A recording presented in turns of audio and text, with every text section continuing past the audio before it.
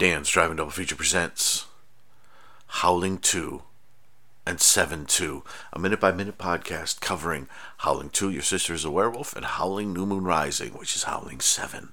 We are on episode 5, covering minute 5 of both of these movies. And to those of you wondering, have I finished reading Gary Brandner's The Howling yet? I actually haven't got any farther along. In the book than the last time. The couple are still going to the retreat after something terrible has happened with her, and so I still haven't read much more of The Howling, just because as I was setting up Howling 2 to talk about here, I saw based upon the novel The Howling 2, and I was like, gosh, I so want to read The Howling 2 now, if it's as crazy as the movie is. So let us actually go on now to Howling 2, Your Sister's a Werewolf, minute 5. So we are at the funeral, and Dee Wallace's character from the first movie, it's her funeral, it's your funeral. And but it's not really her in the coffin, and there's a woman in the front row kind of looking suspiciously over at Reb Brown, who's unhappy in the front row. The other side, the other front row, the pew, and in the back, Christopher Lee is kind of lording over everything in the same way that the priest is. It's actually this minute begins with the priest in the left-hand corner, sort of out of focus, and sort of the coffin and sort of the first rows of people are actually sort of in focus, but then Christopher Lee is kind of looming out of focus way in the back, and in the center of the image, the two bright doors, the entrance doors to the church. I did notice, I apologize, in the last episode, I did have some audio hiccups, and I think when I mentioned that Christopher Lee is lording around in the back, I think that's not there. So Christopher Lee is lording around the back. I apologize if you didn't hear that, and if you think you did hear that, then nothing went wrong. So this is the end of the funeral and minute 5 of Howling 2, Your Sister is a Werewolf. Reflect upon our own lives, reaffirm our belief in the power of love, and rid our hearts of all thoughts of hate. Amen. Amen. Amen. Amen. Amen.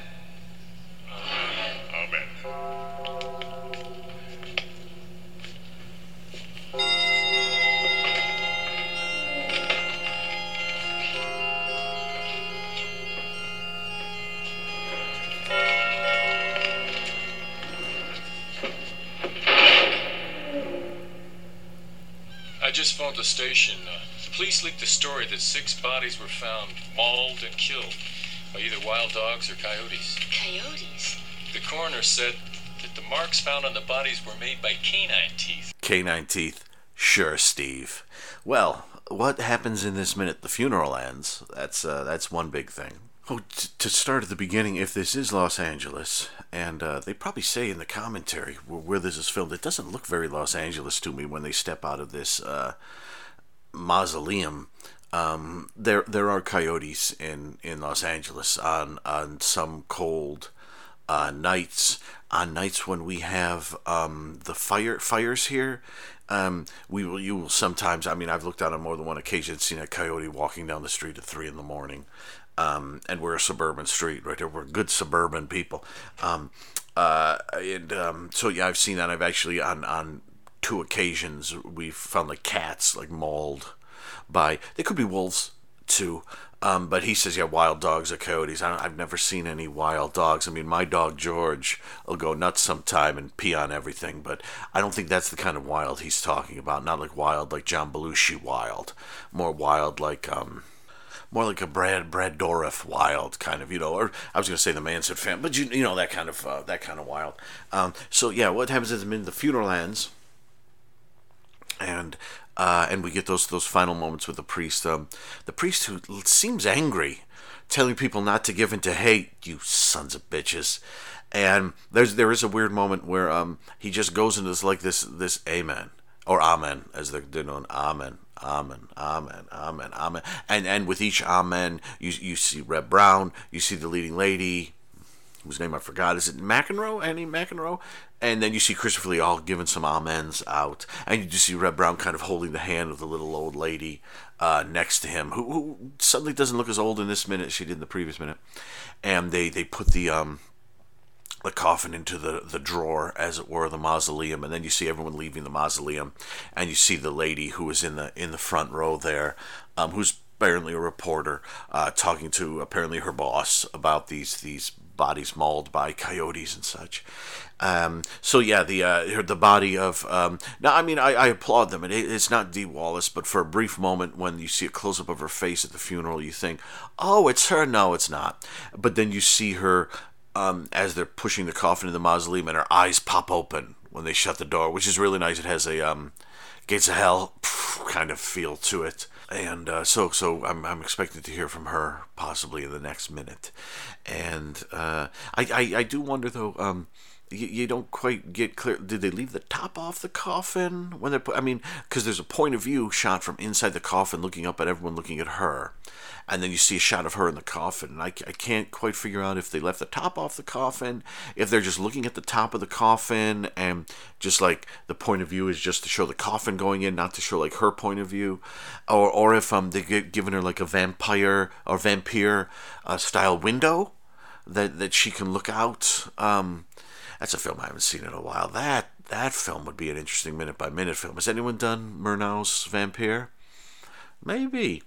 It's a good idea. But he, yeah, so she gets pushing the thing, and it's slightly odd because we're in a church for the funeral, but then it sort of cuts to everyone, and it looks like everyone's holding the coffin, and it looks like they're putting her body into like a crematorium at first, but then you realize they're in a mausoleum, and then you think, because there's so many people around it, for a split second I thought they were still in the church, but they're not, because whenever you see everyone leaving the mausoleum, but the mausoleum isn't, I mean, the church is church size, so seeing all those people in it works, but when you see all the people coming out of the mausoleum, you think, boy, it got crowded in there, unless it's a TARDIS, and it's much larger inside, but it's slightly awkwardly done. We see the church, we're inside the church, then while we're the funeral finishes, and then we cut from inside the church to a shot inside the mausoleum with the coffin being rolled in, door shut, and then we see in the distance the mausoleum and all the people coming out of it. It's slightly awkwardly done. I get what they're trying to do. We keep it moving, and no one's really thinking about it as much as I'm thinking about it. But yeah, this is slightly strange. And of course, again, at the end of the minute, there isn't too much going on. Presumably the body's mauled. That would be werewolf related, and the sister's going to come back to life, and we're going to meet up with Red Brown soon. And Christopher Lee was standing in the background, clearly not family member, for a reason. I'm not sure why, if this woman is a reporter, why she well, I guess we'll find out. Right? Why she was in the front row. You know, I haven't been to a lot of funerals in my life, but I've been to more at a young age than I would care to talk about. But they usually stack the family in the front rows. It's not like, okay, we're gonna have brothers and sisters in here, and any reporters or random character actors can come and sit in here. That's not usually the way it works, that I know of. This could be a denomination that I don't understand. I do like how the woman who was sitting in the front row, first she says coyotes, and then the minute ends with her kind of having this dazed look on her face, which she kind of had when she was in the movie. Let's keep an eye on her eyes and see how dazed she looks throughout it. But that's kind of about it with this minute. We put her in the coffin. She's still alive. Mauled bodies, small mausoleum, lots of people inside. Yeah. So let me end there. I won't go overboard. Howling New Moon Rising, minute 4, ended with a police officer talking to a priest about, it was a Marianne Summers, a woman who, let's see, what was it? It's already overcomplicated. They found the body of like a homeless guy or someone who stole a purse from a woman who was caught on some film footage at a circus that was in town a little while ago, and this priest, who is some sort of supernatural priest put in a missing persons report on this woman, Marianne Summers, and they're trying to sort of work through what's going on. And then the minute ended with the priest asking what killed him. It was they say it was like a dog or a wolf, but it would have to be twice the size of the hounds of the Baskervilles. And that's where we left off with those two guys chatting. Well, according to the experts, the wolf attacked while standing on its hind legs. That would have made it well over 6 feet tall. Do you know what sort of wolf killed this man? A very big one?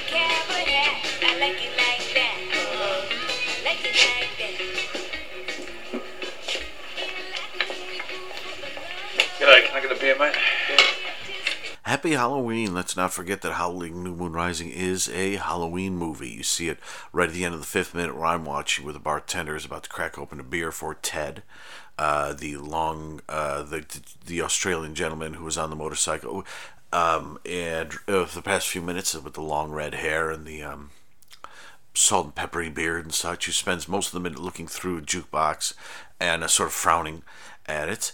So happy Halloween, everyone. And this one begins with the gag of a very large one or a very big one, which I think is pretty good. I wish the scene hadn't ended with that. Ending the scene with that gives it a real wah-wah feeling, and especially when he says the line and then the priest gives him a look. And then we cut to the I Like It Like That song starts playing, and this isn't Cardi B, this isn't who was it who did the original song called I Like It Like That? I want to say Pete Rodriguez. This isn't that. This is another one. This is a country music version, and it's okay. I like it like that. So I like it like that. I like it with a baseball bat. Am I making that up? That's not what they sing in the song. I kind of wish the priest had said a little more. That's a bit of a weird scene where it kind of sets a whole mess of stuff up, and then ends with the Hound of the Baskervilles gag, and then the comment that the wolf attacked in the hind legs, which would have made it over 6 feet tall, and then another gag. And then the priest giving him a look like, oh, like I said, wah, wah. And you would have thrown the laugh track in there for a few seconds. And then as the laugh track was dying out, you would have seen the Pappy and Harriet's Pioneer Town Palace, Like It Like That, would have started playing. We see Ted. You don't know he's named Ted yet, but this is Clive Turner, writer, director, producer, head accountant. And having said that, I think it says in the credits that he's the head accountant or the CPA or something like this. And Ted, in fact, looks like a CPA who's let us, a CPA, and maybe it's it's October, so it's not tax time yet. So he just like over over the over the summer and the early autumn, he lets his hair grow out real long, and he bikes around every place, and he's now in Barstow. He's due back. He's due back in Livermore in a week to start working on someone's taxes, but he lets his hair grow out real long. Maybe he tucks his hair into a hat or something, or puts it in a ponytail. This was the mid-'90s. He could have put it in a ponytail or something like that while he was doing his accounting stuff. But he really, truly does look like an accountant out biking for the weekend. And but that's not bad. I mean, not everyone can make a living off of being a biker. Think of Rene Martinez Jr.'s Road of Death. The bikers in that who cause all the trouble and get their revenge taken out on them at the end of the movie. How does the guy find out where the head biker lives? If I remember correctly, the head biker leaves his wallet behind somewhere, and he lives in a nicely furnished apartment down, in the middle of town.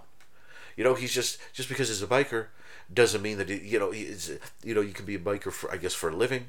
and those are the kind of people they make, reality shows about. I always think with like the Pioneer Town Palace, if this had been made 10 years later, 15 years later, this would have been a great reality show, seeing all these people. Over the next 85 or so episodes of this podcast, you will find out that this is more or less a reality show based around the people at the Pioneer Town Palace. I'd like to go into them in more detail here, but we don't really meet any of them. We see them, and we will get to know them.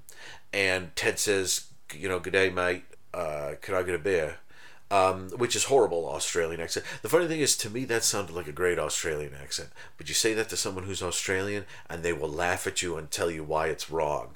But then you listen to it, and you go, hey, that sounded pretty good. But no, never do an Australian accent for someone who is Australian, because they will tell you why you're wrong.